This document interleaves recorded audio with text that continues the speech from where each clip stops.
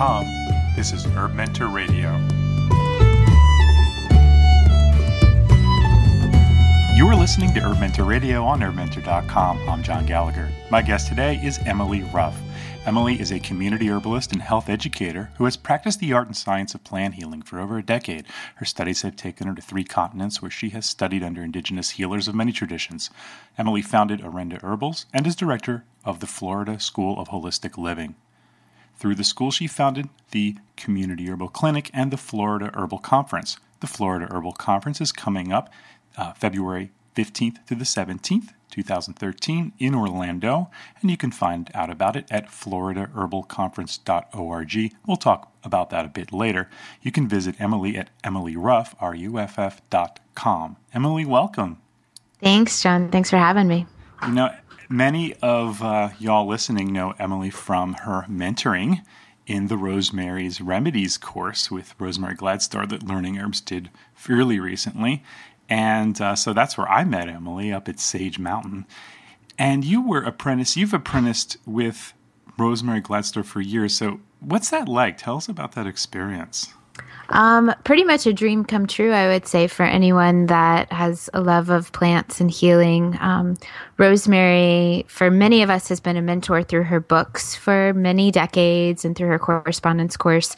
And so any of you that have had the chance to meet her at a conference or the women's conference maybe, know that she just has such wisdom, but also such a presence about her, such a spirit. And I think that as much as she shares this really deep knowledge of the plant, she also shares that sort of spiritual wisdom, that life wisdom with many of us just by being around her. So for being able to study with her, apprentice with her for the past 8 or 9 years has really been a gift, but especially this past summer to get to share a home with her at Sage Mountain was truly a blessing. It was really amazing just to see how you're able to work in the gardens there and help with the take care of the apothecary and all the different things there, and just a lifestyle thing. Is that what it's? I sort of kind of noticed that a lot of people think herbalism's about fixing a health problem, but really is a lifestyle, and that's kind of something that Rosemary really encourages, right? Absolutely. It's about the day-to-day choices. So like she says in her herbal recipes book, you can't get good health from a cup of tea. It's about the choices that you make, the lifestyle choices that you make day in and day out. And that's more than a commitment to taking your herbs consistently, though that's certainly a big part of it. But the food choices that we make, the ability to get outside and have some fresh air, to exercise, commune with the plants, find joy in our life, all of those aspects are an important part of our daily medicine too. So let's go back in time a bit. You come from a family of botanists and gardeners. And your dad was a botany professor. So this is kind of like something that you were just kind of, it's almost hereditary. All right. In a sense, absolutely. I was, I always remark that I was learning Latin names like at the age of 3 with my dad walking around in the forest behind my house and taking plant walks. And we'd come upon the camphor tree and, we wouldn't leave until I would recite Cinnamomum camphora 3 or 4 times. And so certainly having an introduction to the plant world in that really intimate way.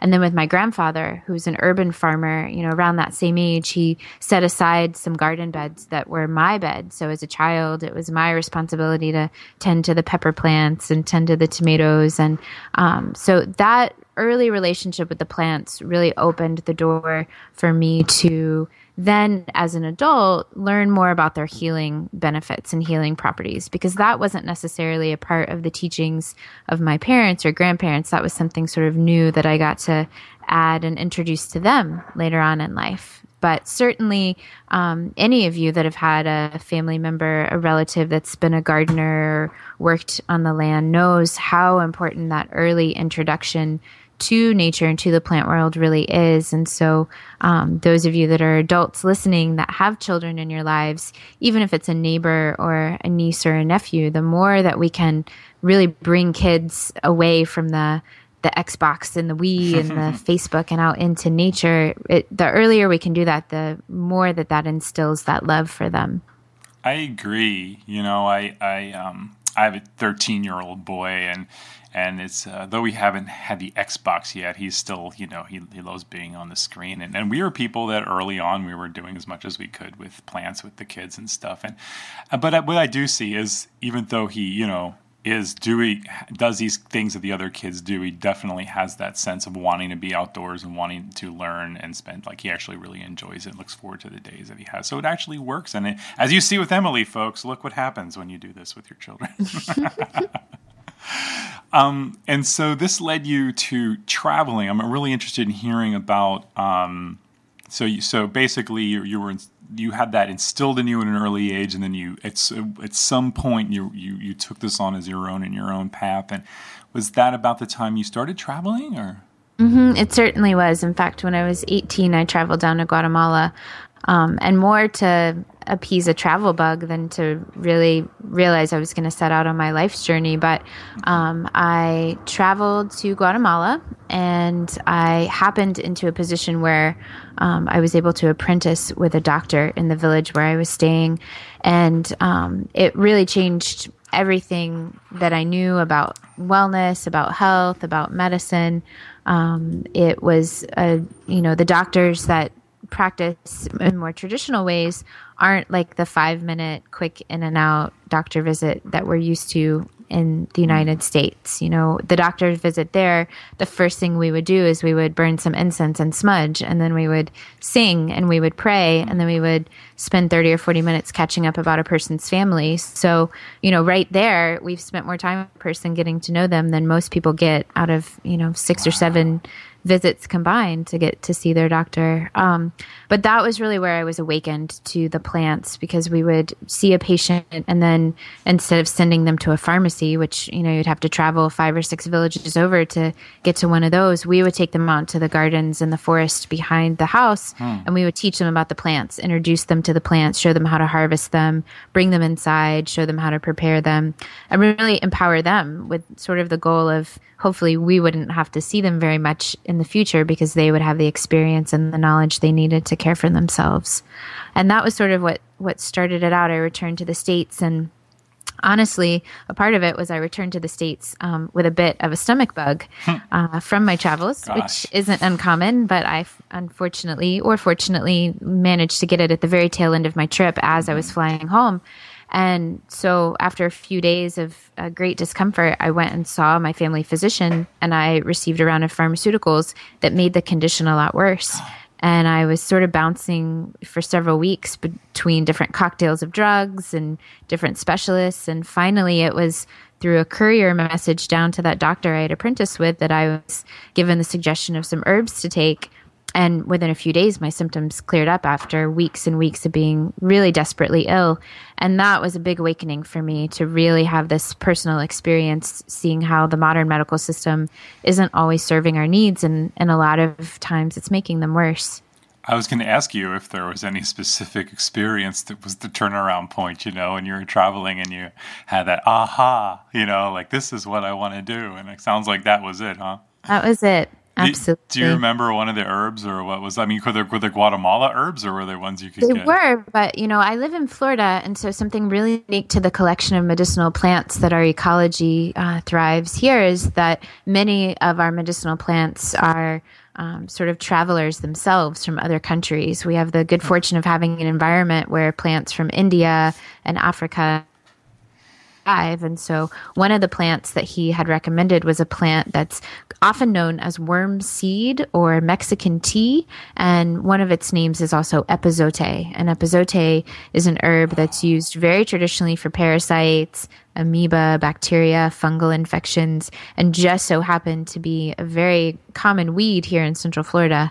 So a lot of good crossover there. Oh, wow. And then at that point, you're like, okay, I want to learn a little more. I want to get into this. And is that why you traveled more, to learn more about plants? Absolutely. Yeah, I did do a lot of traveling. I continued to go back down to Central America, Mexico, Guatemala, and travel and study there. And then also States, That was around the time that I was introduced to Rosemary's work, and I began to sort of study through her correspondence and her books, and then had the good fortune of completing her apprentice program a few years after that. And so just really spent several years just with a voracious appetite for learning about the plants. And especially in traveling, that was really important for me because the plants that backyard medicine here are not the plants that we find in Rosemary's books necessarily. And so I really had to travel to other places to learn about them a little bit more. Such as the distant and foreign Northeast.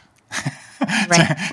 to visit some of the plants that you don't have. You're not there in Florida. Absolutely. Oh, wow. So let's see here. Since you are in Florida there, and you have a lot of herbs growing around you that a lot of us have heard of, but don't have, access to or the fortune to study up close. I thought what we would do, it would be fun for folks listening, is do a little bit of virtual plant walk, if you will, because you're also thinking about maybe putting together a book in the future or so on the plants of ethnobotanical uses of the plants of Florida? That in the works. So maybe sometime next year we'll be back on to talk about that. Oh, but I hope so. So let's see. So let's do that. Let's go on a little plant walk here, and let's start with probably one of your more popular Florida herbs and herbal medicine used, saw palmetto. Saw palmetto berry, Serenoa repin, is such a amazing anti-inflammatory. It's really been used both in a very clinical setting and also with folk history for prostate enlargement, prostate cancer, even used a lot for the urinary tract. These huge saw palmetto bushes are really, they get their name for a reason. If you walk through a patch of them, I advise you to be very well protected because they do have little saw teeth all up and down their fronds. So they can be quite vicious if you're not prepared for that. And the berries fruit in the fall. September time, October time. So we get about 3 or 4 weeks, one shot every year. But we're one of the few states that does cultivate saw palmetto, and it really is an essential part of the ecology. Supports over 61 animals and reptiles, amphibians, a whole bunch of birds and insects rely on it. And one of those animals is actually the Florida black bear, who in the months of September and October, the saw palmetto berries are one of its main sources of food for those 2 months.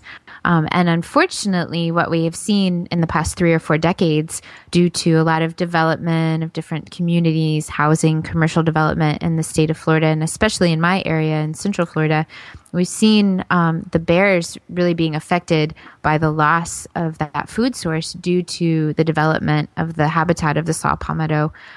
So it's something that I try to encourage my students to be really mindful when they're using it, try to find a really good sustainable source for it. And another issue with the saw palmetto is that it is a lot of work to harvest. And so oftentimes migrant workers are solicited for the harvesting process because it's not very glamorous work. You get really chewed up out there.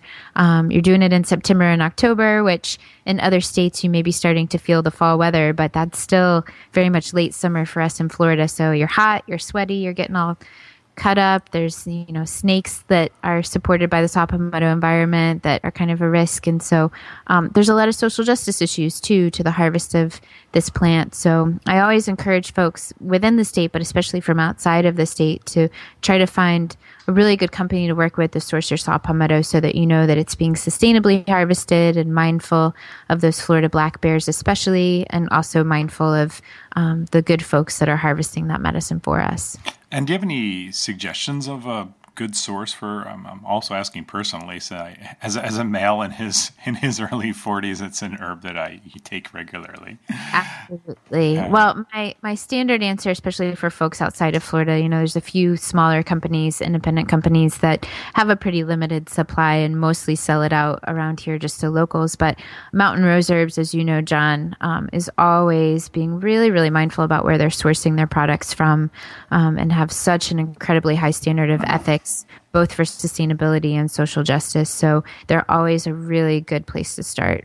Where else besides for the most of the industry in saw palmetto? Where is it mostly coming from? Has it come from other countries, or is it further south, or is it mostly coming from Florida? I know that a good bit of it is from Florida. The last record that I saw was somewhere around 70 to 80% is coming from the state of Florida. I believe that some of it may be coming from further south. I know that it's also being cultivated right now in the Yucatan. So I know some folks are getting it from Mexico as well. And and for those who don't know about saw palmetto, it's a common herb used for prostate issues. But I'm curious, what other things? I mean, because of course, to get out of the mindset which so many of our herbal teachers do of like this herb for this equals this herb is that. And, you kind of basically are removing yourself from really experiencing the wholeness of herbs and what they can offer us. So what else could you use this herb for, the berry for? In Mexico, throughout central Mexico, they consider it a tonic. It's really supportive to the endocrine system. And I wouldn't necessarily classify it as an adaptogen, but I do know that in the South, they use it for a lot of stress-related conditions. It is also specific for the urinary tract, and it's also an antiseptic. So here in Florida, the Seminole Indians would use it to treat infections of the urinary tract. They would also use it with the respiratory system as an expectorant. You see it in the King's Dispensatory, that really, the book from like the 1800s. They list a lot of respiratory conditions for saw palmetto. So bronchitis, coughs. They would even use it for whooping cough and laryngitis. So really connected to the respiratory system, but certainly the reproductive system is where we see it used the most in Western herbalism, both for men and women as a hormone balancer in some cases, but especially for prostate health. And I don't know if you know about this too, but I was hearing a lecture, Susan Weed, and it might even be in her book too, the Down There book. But she was saying how it's much better to use a tincture extract than it is capsules for prostate issues. I could see that to be the case for a number of reasons, the least of which would be the flavor of the saw palmetto berry, especially when you're picking it right straight off the plant, does leave a lot to be desired. But I personally, I agree with Susan for almost all of her wise wisdom, but a lot of times I do lean towards tinctures over capsules. Exactly. Simply because it's, you get a connection to the medicine. So you're tasting it versus that sort of mindless popping of the pill that still leaves us disconnected to that source of the medicine. So, yeah, it's an interesting flavor. I just started taking it recently. So it's like, oh, wow. All right. So let's move on to another local herb there for you, hibiscus.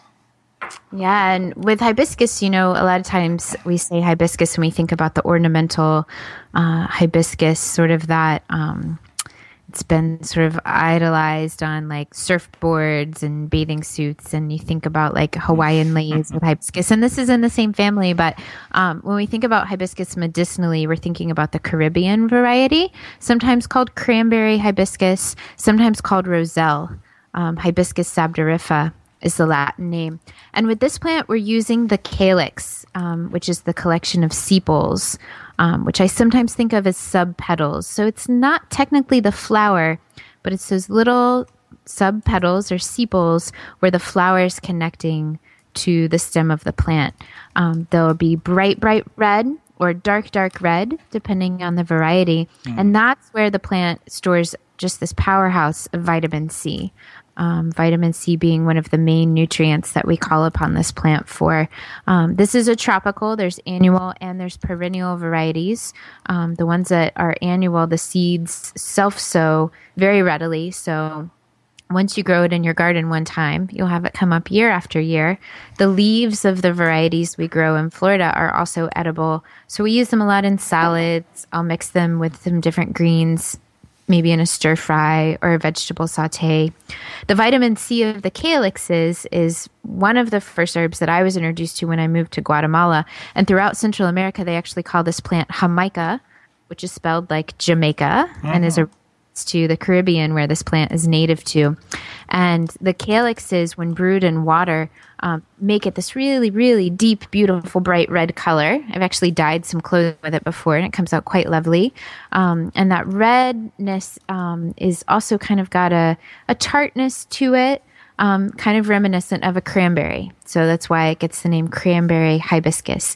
If you add a little bit of honey or maybe a pinch of stevia to it, I kind of think of it as an herbal Kool-Aid. It's sort of this tea that you can brew that really adds a beautiful flavor to just about any blends that you can think of. So it's nice to mix with herbs that might not be so palatable to make a beverage that you're more likely to drink often. But the vitamin C is also a really great nutrient to add to your herbal blends because it'll help you with the absorption and the assimilation of the whole blend in synergy. Most of us know about vitamin C and it also being really good. Of course, this time of year when there's so much colds and flu viruses being passed around, certainly that's a helpful extra support for you. And another reason that I use hibiscus regularly is that it's a blood purifier. I'm really conscious of that living in a city. I step outside and I'm breathing in all the exhaust from the busy intersection that our herbal school is very close to. And, the water and the air and the environment of a city is a little bit different than, there's rural farms where we have a little bit cleaner air and cleaner water. So having a little bit of blood purification every day is just a gentle form of detox in a way to help balance and restore the body from the effects of living in an urban area. So that's another reason why I call upon that herb pretty regularly.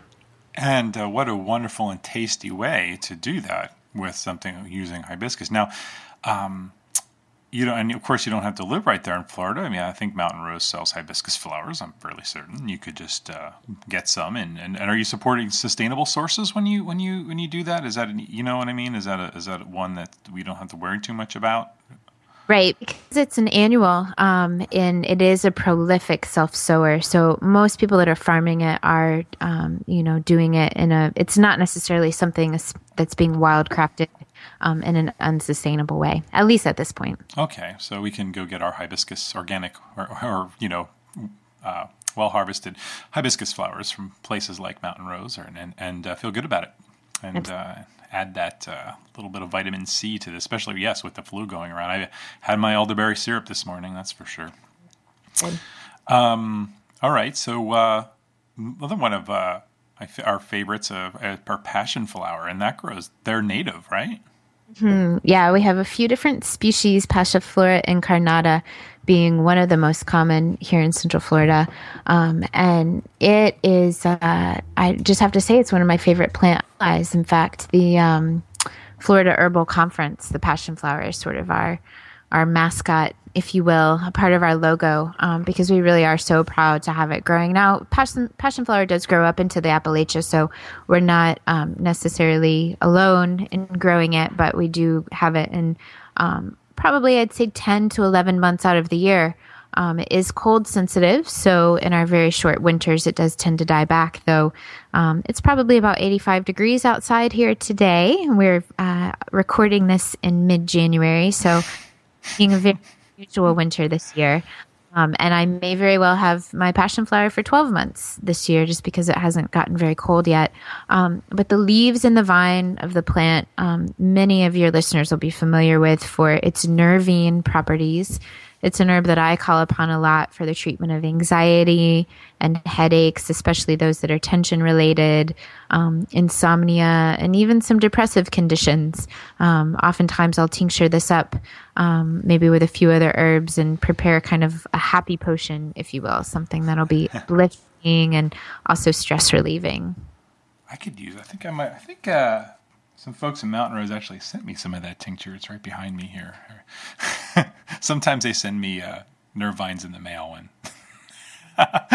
when they know things are getting stressful. That's very nice of them. But I love passion flower, and also a great sustainable one too for folks. In the state of Florida, absolutely. This is something that currently is very prolifically found in the wild and very easy to cultivate. So I wouldn't consider this something on an at-risk list. It's something that you're very common to find when you take a weed walk out in the wild. So I would say, definitely sourcing from Mountain Rose or maybe some of the local folks, the Florida companies, is a great way to get a good sustainable product. Is there a kind of a specialized Florida herbal company? Oh, would that be Orenda Herbals? Primarily offer blends of herbs that are grown locally, with some that we source from some farms we work with in the Appalachian region, and then also other folks like Mountain Rose if we're out of season on a product. We specifically focus on using local plants in blends of formulas more than necessarily single herbs. And, we're really not yet, that I'm aware of, do we have a herbal company sourcing those single dried herbs for folks. So there's certainly a lot of product companies that are selling them when they can and where they can. We do that a little bit with passion flower. We have a relationship with some folks up in Vermont, actually. And when we grow our passion flower, we dry it and send it up to them. And then they send us down some of the stuff that they're growing in the mountains that we can't grow down here. So that's been a positive relationship of getting those southerly herbs more north. And we also do that with called Sida, S-I-D-A, which is sometimes called ironweed or wireweed. And some of your listeners may be familiar with Stephen Buhner and his book on Lyme disease. And ironweed or Sida is one of the herbs that he's been using in the past several years for the treatment of the co-infections of Lyme. And Florida is one of the only places in the continental United States that it's growing in abundance. It's got some species that are native to South America and also many species that are native to Africa, which is where most commercial companies source the product from. But when you're purchasing an herb from another continent, in addition to quality control issues, there's all sorts of timing issues that can be a challenge to work with. So we're now working through Orenda with that herb as well, with some different herbalists up north. I just had this, I don't know, maybe there is this already, but I was just had this idea of like, gosh, when you said you were trading with people in Vermont, like people, I mean, even on a personal level could probably come up with some kind of like wildcrafting exchange program or something, right? Where we can meet people in different parts of the country and, you send me a pound of this, I'll send you a pound of that type of thing. Might be a pretty cool idea. I don't know, maybe. Someone listening to this will go, oh, I like that, and they'll start that. So, never know. Let us know when you start it, please. Yeah. Get on the list. Anyone out there, go on Herb Mentor and let us know. All right, so let's see. And again, before we move on here, since we mentioned Orenda Herbals, that is Orenda, O-R-E-N-D-A, herbals.com. Would that be the place? Well, yep, herbalsingle.com. Orenda with an O, herbal.com, to see what Emily and her friends have brewed up in their kitchens. So you have listed here tropical chickweed. Is that related to Arstellaria? Distantly, but it's a different genus. Oh. So most of your listeners are going to be familiar with Stellaria media, chickweed, and that we do have growing in Florida. We just saw it last week poking its head above the ground, and because the winter has been so warm, I don't expect it to stick around for more than a few weeks. When we have a cold winter, we get lucky and we maybe have it for 2.5 to 3 months. But the rest of the year, we have a very similar plant that's known throughout the Caribbean as drymary, or sometimes it's called heartleaf drymary. And a lot of us herbalists who work with it fondly call it tropical chickweed or island chickweed. And it has many of the same properties as our temperate chickweed. It's a lymphatic tonic, a gentle lymphatic cleanser. It's a respiratory tonic, so it strengthens and supports the respiratory system. Any of you that have a weakness in that area would certainly benefit from using it regularly to just strengthen and support your lungs and your breathing. And then it's also very, very nutritive. So it has a really broad spectrum, especially of minerals, also has some vitamin A and some vitamin C. I love throwing it into salads, using it as a base for salads. I throw it in my smoothies most mornings. Also, I use it just as an herb in tea, has a delightful flavor. I make a pesto with it. Now, the tropical variety is a little bit different of a taste and texture than the temperate variety. The temperate variety, to me, seems a little bit more buttery, if you will, has a little bit more water in its stems. The tropical variety is sort of acclimated to the heat down here. And so it grows a little bit thinner, a little bit less water to it, slightly more astringent in its flavor. But the growth habit is very similar. So without having a trained eye to know the difference, if you see them all growing around near each other, you may mistake it for temperate chickweed because it does look very similar. And it has that same sort of benchmark, that little white flower, that star-shaped flower. They carry that same mark on them. So good way to identify them. Oh, wow. That's really cool. Now, what about Florida pennyroyal? St. John's mint, Micromeria brownii, the Latin name, and sometimes that's called Brown's savory as well, as a nod to the botanist, Mr. Brown, who sort of discovered or named it. It's called St. John's mint, oftentimes, because it grows along the banks of the St. John's River, one of the major ones here in Florida. And it is in the mint family. And if you were to smell it or taste it, you would realize why it's sometimes called Florida pennyroyal, because it has a very similar taste, similar flavor, very similar chemical constitution to the European pennyroyal, the Mentha pulgium, I believe is how you pronounce it. Very similar chemical profile. And you see them used a lot in the same types of applications. Both are really good for the digestive system. Both have been used for women's reproductive health, though also both of them are contraindicated in times of pregnancy and breastfeeding. Okay. And is that, how would that be used generally? Generally, I prepare it as a tea. Had a lot of colds and sniffles going around these parts in the past few weeks. So many of my colleagues have been just picking a small handful, brewing an infusion, and sipping on it to alleviate their sinus congestion. And it also has those properties similar to peppermint that can really help to settle the stomach and settle, indigestion, upset stomach. So I generally sip on it as a tea, just kind of a mild to medium steep.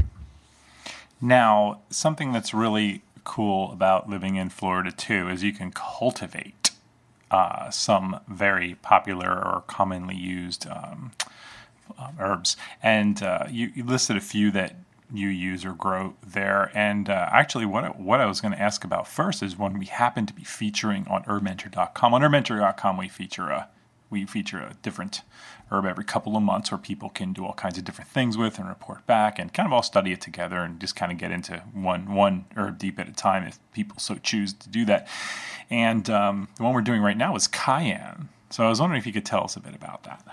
Absolutely. Capsicum annum, one of our favorites, one of the herbalists that actually living. Student of Rosemary's, but also as a student of Dr. Christopher. And many of your listeners may recall that Dr. Christopher had quite a fondness for cayenne. If you read the book, The School of Natural Healing, you'll see most of his formulas include it. if nothing else, to act as a catalyst to help the body assimilate the nutrients and properties of the other herbs in the formula. But Dr. Christopher also had a proclivity to use it as a simple herb by itself for everything from ulcers to an eye wash. So it's one that, we sort of have an ancestral herbal lineage of having a fondness for cayenne. And we're so fortunate that we can grow it here in this tropical climate. Most cayennes are annuals, and you can harvest the seeds from them and plant those plants again next year. There are a few varieties that are perennial. So as long as we throw a frost cloth over them when the temperature drops down, those 2 or 3 times a year we get a frost. Usually we get those 12 months out of the year. And they're so delightful. The birds actually love them. The bees love to pollinate the flowers, and they just shoot this bright red color into your landscape, into your garden. Really, really stunning. Wow. And it's a great example here, especially getting into just food as medicine. So just kind of putting a few in your whatever you're eating, right? And it's a great way to kind of get the benefits. Before I studied herbalism and before I went down to the South, I really couldn't take spicy food at all. It's really boring when I would eat. I didn't like hot stuff one bit. But, the more that you work with an herb and a spice like cayenne, and the more that you introduce it slowly, but consistently continue to use it and gradually increase it as your tolerance allows, the more you find you can tolerate. So nowadays, I have my cayenne shaker and my hot sauce out on the dining room table at all times and add a little bit of spice to pretty much everything. And it's kind of interesting. I know a lot of folks up north right now might be calling upon cayenne to sprinkle into their snowshoes and their boots as a way to keep your toes warm. I know I've heard of that a lot. But something that is really interesting to think about with spicy herbs like cayenne is that when you take those herbs in during the warm months of the year, like the hot, hot summer of Florida, if you were to take some cayenne in July, it actually helps you cool down. What happens is that it helps you to circulate your blood through your circulatory system more efficiently. And in a sense, it can raise your internal temperature a bit, but what that does is it makes the external temperature feel a little bit cooler. So you'll notice that these spicy plants like cayenne tend to grow only in tropical regions and are used in these tropical types of, Mexican, Spanish cooking, Asian cooking, around the equator, around the tropical zones. And it's because when you eat these foods, it helps you acclimate to the hot temperatures outside. So it's kind of interesting. Wow. That is so cool. So for those studying on Herb Mentor now, there's some even some different information for you. Thanks. And what about lemongrass? Oh, that's one of my favorites. My office is near an area of Orlando that we call Little Vietnam, and we have probably at least a half a dozen Vietnamese restaurants, and most of them use lemongrass very predominantly in their cooking, but they also use it for their medicine. It's one of the first herbs that they go to at the first sign of a cold or the flu or a fever. It's an incredible fever reducer, incredible at shortening the duration of a cold, and it's also so tasty. So this is one of those medicines that I love to work with. It's something that we grow all year round here, and makes this big, beautiful grass that's very stunning in the landscape. In fact, I know several of my neighbors have planted it sort of like a hedge in the front of their house. Gets to be several feet tall, probably at least 6 feet tall. And it's so tasty. So it's sort of one of those gateway herbs, I like to say, something that to your neighbor or your uncle or your father-in-law, the people that aren't necessarily going to otherwise take herbal medicine, you can introduce them to something like lemongrass. And because it has such a nice flavor and it's a little bit more commonly known, it's also really effective. So they'll be more likely to take it. And because it works, they'll be more likely to take it again in the future, or be willing to be adventurous and try some of the other less common herbs. And what are some of the effects of, actions of lemongrass? Well, it's one of my favorite herbs to use at the first sign of a cold. And all the way through it, a lot of times I'll prepare a big batch of soup, maybe a miso soup that I add a lot of lemongrass to, or just prepare it by the quart or even the half gallon as a tea, as an infusion. It's also great for fevers. I've used it as a tea in this fashion, and also with children and infants especially, adding lemongrass to a bath and letting them soak in the benefits of it. It's also been shown to be really beneficial to the circulatory system.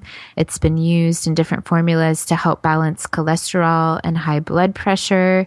It's also an antiseptic, so I've used it on a first aid scenario as wound wash before when I was sort of limited as to what my options were. And it's used to treat respiratory infections too, coughs, bronchitis, chest colds.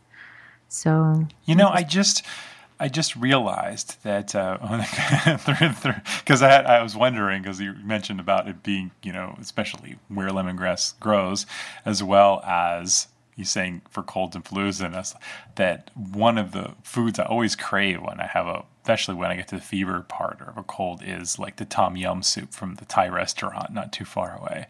And then I was just like, I wonder, and I'm like, just Googled the recipe, and of course there's lemongrass as a big part of it. Absolutely. So I was like, oh, that's because I swear, like, of all, sometimes people will ask me, John, what do you do when you have a cold herbally? I'm like, I just get that tom yum soup from the Thai restaurant, because it has lemongrass and cayenne in it. So perfect. And ginger and everything else, right? Yeah. Oh, perfect. Yeah. So that's really cool. So I guess I do take lemongrass as well when I have a cold. Let's see here. Thank you so much for that tour of a little herb walk of Florida. And I'm sure there's lots more plants there, right? But we don't have the time to get. So, y'all listening to us right now, especially if when we're first putting it up in February or thinking, or January actually, we're in right now, and we'd like to go down to Florida. And a lot of times it's this time of year when people want to go down to the Orlando area, and they go down with their families, and they maybe go to one of the many, many theme parks that are there. But I think what Emily's come up here for you is sort of like an alternative. So you can get away into Florida in the wintertime, and you can go to an herbal theme park. You should have that as your byline, the Florida Herbal Conference, your herbal theme park. Yeah. It might work. So let's talk a bit about that. What had you start this idea of the Florida Herbal Conference? Rosemary planted it in my head, to be quite honest. Years and years ago, she said, there's a thriving community of herbalists in Florida. And I must have probably laughed back at her, because at the time, many of us did feel very isolated. We did not have a lot of networking. We didn't have a lot of community building at the time. So I knew of 2 or 3 herbalists, but by and large, it was a very isolated scene. And Rosemary said, no, there's more of you there. I know there are. You should have a conference, and you should bring everybody together. And I think I kind of laughed at her again. And then I said, okay, Rosemary, well, we'll do it if you come and be the keynote speaker. And last year, I guess we kind of decided that maybe she was right, and that there were more of these herbalists around, and that it was time for us to realize that our community was here and start to build those connections and weave that web. And so I called Rosemary up. I said, okay, it's time. And she came down and was keynote speaker for our first annual conference last March. And I think we're all very much surprised at the fact that we had over 300 people out for our first. And I would say 98% of those folks were from within the state of Florida. We have a few folks join us from other places, but we had really focused last year our efforts on marketing to the Florida region.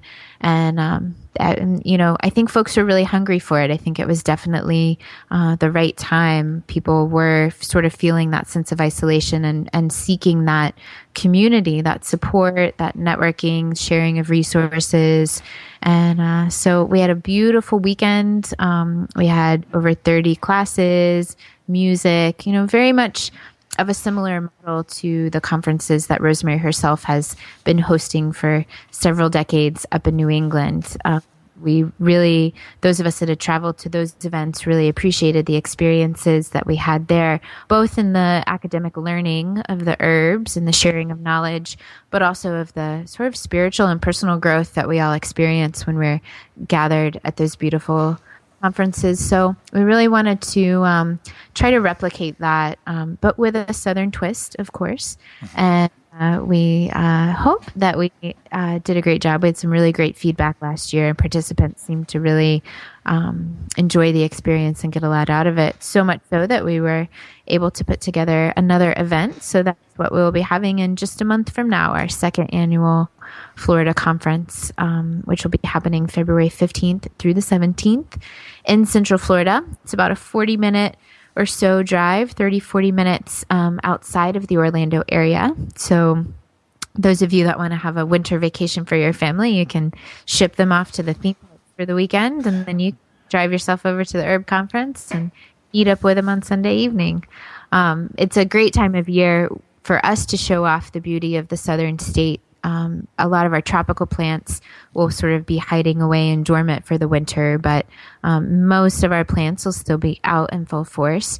And of course, the weather, like I said, today it's a little bit unseasonably warm. It's 85 out, but we still have a very mild and temperate winter compared to those of you in parts further north. So it's a great opportunity to come down and soak in a little bit of vitamin D and maybe jump in the lake if you're feeling adventurous, and just get a little break from the winter and come meet the Florida herbal community. We'll have 40 classes this year in tracks such as meeting the plants, which includes plant walks. We have a kitchen and garden track about growing and making medicine from plants. We have a clinical track for folks that are practicing or studying to practice with their community. We have a mind, body, spirit track, which we feel is really important to help us get out of our heads and into our hearts a little bit more and explore some of the complementary modalities like yoga and breath work while we have the weekend off together in retreat. And then we also have a traditions track.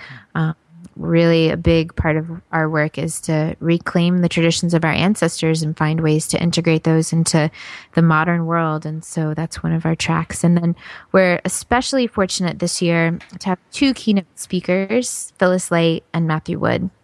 And they are both herbalists that exemplify that aim of reclaiming our herbal heritage and finding ways to help it shine in our modern times. So they'll both be joining us from Minnesota and Alabama, respectively, to share their wisdom with us for the weekend. That sounds fantastic. And learningherbs.com is a proud sponsor, folks. And I will not be able to make it on 2013, but for 2014, it's surely on my calendar. I will not miss it. That I can't wait. It's going to be so much fun exploring a new environment and checking out some of your cool plants down there. And hey, I was thinking about taking, like you said, taking the kids with me. And after it's over, I can take Rowan over to the Harry Potter thing that he's always wanted to go to. Yep, hit a and then a couple plant hikes. Sounds like a good. Yeah. So so you haven't come up with the roller coaster track yet, though. We're working on it. All right. So that's very, very exciting. And that's FloridaHerbalConference.org. And you have also connected with your community in bringing sustainable education to the area. So you actually have like a plant sanctuary in your own property, or is that the property of the Florida School of Holistic Living? How does that work? Yeah, it's school's garden, actually. I'd wager to say it's probably the smallest botanical sanctuary in the United Plant Savers Network, but we're nonetheless proud of it. We have a 40 by 40 garden space that we built 5 years ago for the community to have an open space in downtown area for meditation and for learning about gardening and about herbs. We've had the space growing now for 5 years. There's a neem tree and a bodhi tree that are sort of the anchors of the garden. And then a lot of our medicinal herbs kind of sprinkled throughout. So lemongrass, cayenne, chaste treeberry, hibiscus, a lot of the ones we just talked about, some ginger. And it's just kind of a space that we've committed to protecting medicinal plants and really sort of a little green oasis in the middle of the concrete jungle. There's not so many opportunities when you live in a city to step out of the sort of psychic energy, the chaos and the hustle and the bustle, and find that connection to nature without working really, really hard. And so we wanted to have a space where people could come and enjoy it. And we're fortunate to have neighbors in our neighborhood surrounding the garden that are some really like-minded businesses. There's an organic vegetarian tea house right next to the garden. There's a yoga studio across the street, massage therapy and acupuncture on the block. So it's a little enclave of healing and wellness. And the garden is sort of a centerpiece for all of that. And we do a lot of our classes out in the garden.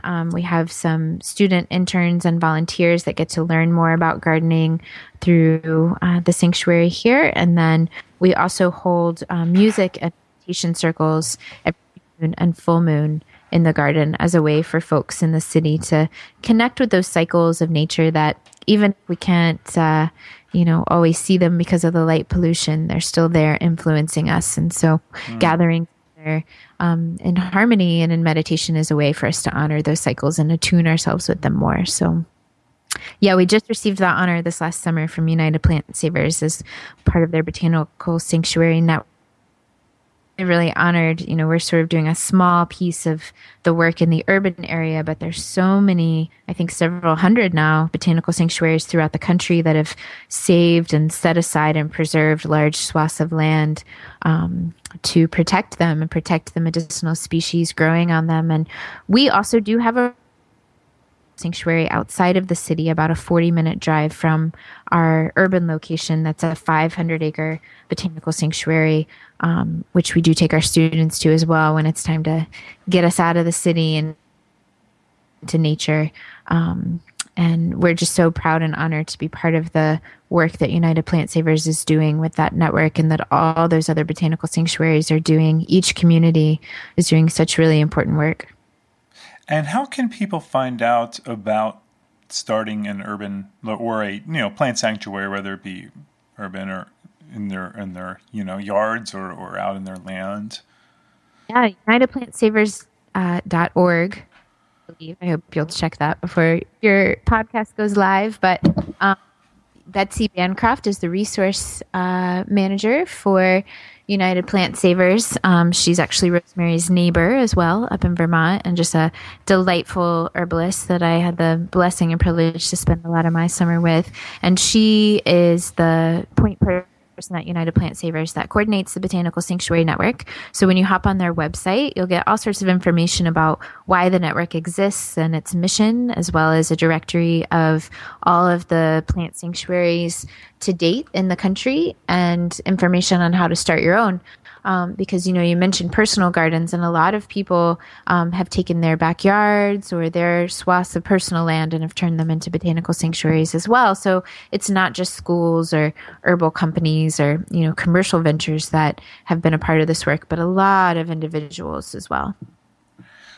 That's great. And again, United Plant Savers is unitedplantsavers.org. And I also actually just posted, if you go to youtube.com/herbmentor, I just posted the video with Betsy and Rosemary, a little interview that was done for Rosemary's Remedies. It's available right there for everyone to see if you want to learn a little more about that. So you do quite a bit there, and over there in Florida. And basically, Emily, if someone's sitting here and they're listening to you and you're one of the first people that they're hearing out there who's an herbalist and doing all this wonderful stuff, what's a bit of advice on how to move forward in studying herbs? Go outside. Get your nose out of the book and get your eyes off the computer screen. And my biggest piece of advice is really to learn the plants that are around you. In large part, I started my journey doing that by traveling to other places where people knew more about the plants, the tropical plants. But there, in most communities, are such a great wealth of resources that can teach you about your native plants. More and more, we're seeing herbalists talk about the importance of bioregionalism, and that is learning the plants that are growing in your plant community and working with those plants first. United Plant Savers really addresses a lot of the issues of the some of the less sustainable aspects of the herbal industry, where, for instance, we're taking a bunch of saw palmetto and we're, harvesting it away from the bears and using, unfair labor practices, and then we're selling it commercially throughout the world. And, if we are just focusing on getting medicine from our backyards or from our neighbors, from the areas that we're close with, we have a direct connection to that land and that medicine. And we know when the medicine is being harvested properly and sustainably, and we also know when it's not, and can make good decisions about what the right medicine is for us and our families. So I always, especially I'd say in the past 5 or 6 years, it's been really important to me to emphasize to my students to look in your backyards and find your medicine there first. We're seeing more and more like shows like Dr. Oz, and as sort of natural health comes more into the mainstream, we see all these trends and fads come up. And one of, some of the ones that have been most alarming to me involve sourcing medicine from the Amazonian rainforest. It's an amazing collection of plants there. The biological diversity there is probably unparalleled to anywhere in the world.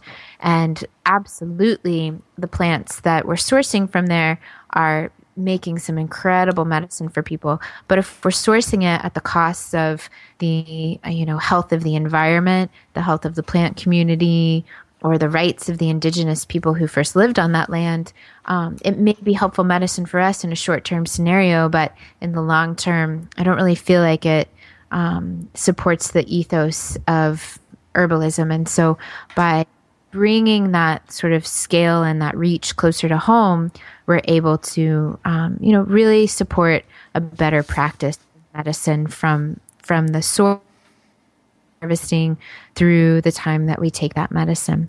We're seeing the local food movement around the country really blossom. And now in most communities, there's a food co-op or a CSA or a farmer's market where you can connect to your local farm. And I think the same rules apply when it comes to our herbal medicine. The more local we can get our medicine, I think that, the fresher it is, because fresh plants are always more potent. They haven't had to travel as far. But there's also a sort of spiritual environmental connection. We're growing in the same environment that these plants are growing in. And so we share a lot of commonalities. And my first suggestion is to go outside and learn the plants that are in your backyard. If there's not an herbalist in your community that can help guide you through that, perhaps there is a native plant society in your community that can help introduce you to some of these plants. And then by learning what the plants are, you may be able to take that information to a resource like Herb Mentor and learn more about what the plants do from there. So I hope that might be a helpful guidance for some of you. Thank you. And again, everyone, you can visit the conference coming up soon at the FloridaHerbalConference.org. So that's FloridaHerbalConference.org. And you can see everything Emily does, her herbal company and the Florida School of Holistic Living, the conference, everything, by just going to emilyruff.com. Emily, thank you so much for joining us today. It was a lot of fun. It was so great. And I want to also just let your listeners know, too, that since many of you are coming from other places, if you are interested in the Florida Herbal Conference, if you enter the code Learning Herbs at your registration, you'll get a nice discount thanks to, John's support and the support of the community and wanting to honor that. So don't forget to plug in learningherbs.com when you register and take a little bit off that registration for you. Oh, thank you. And just Learning Herbs, right? Not learningherbs.com, just to clarify. Did you say Learning Herbs or which? Learning Herbs. Okay, perfect. Once again, Emily, thanks so much. And thank you, everyone out there, for listening to Herb Mentor Radio today. Have a great day.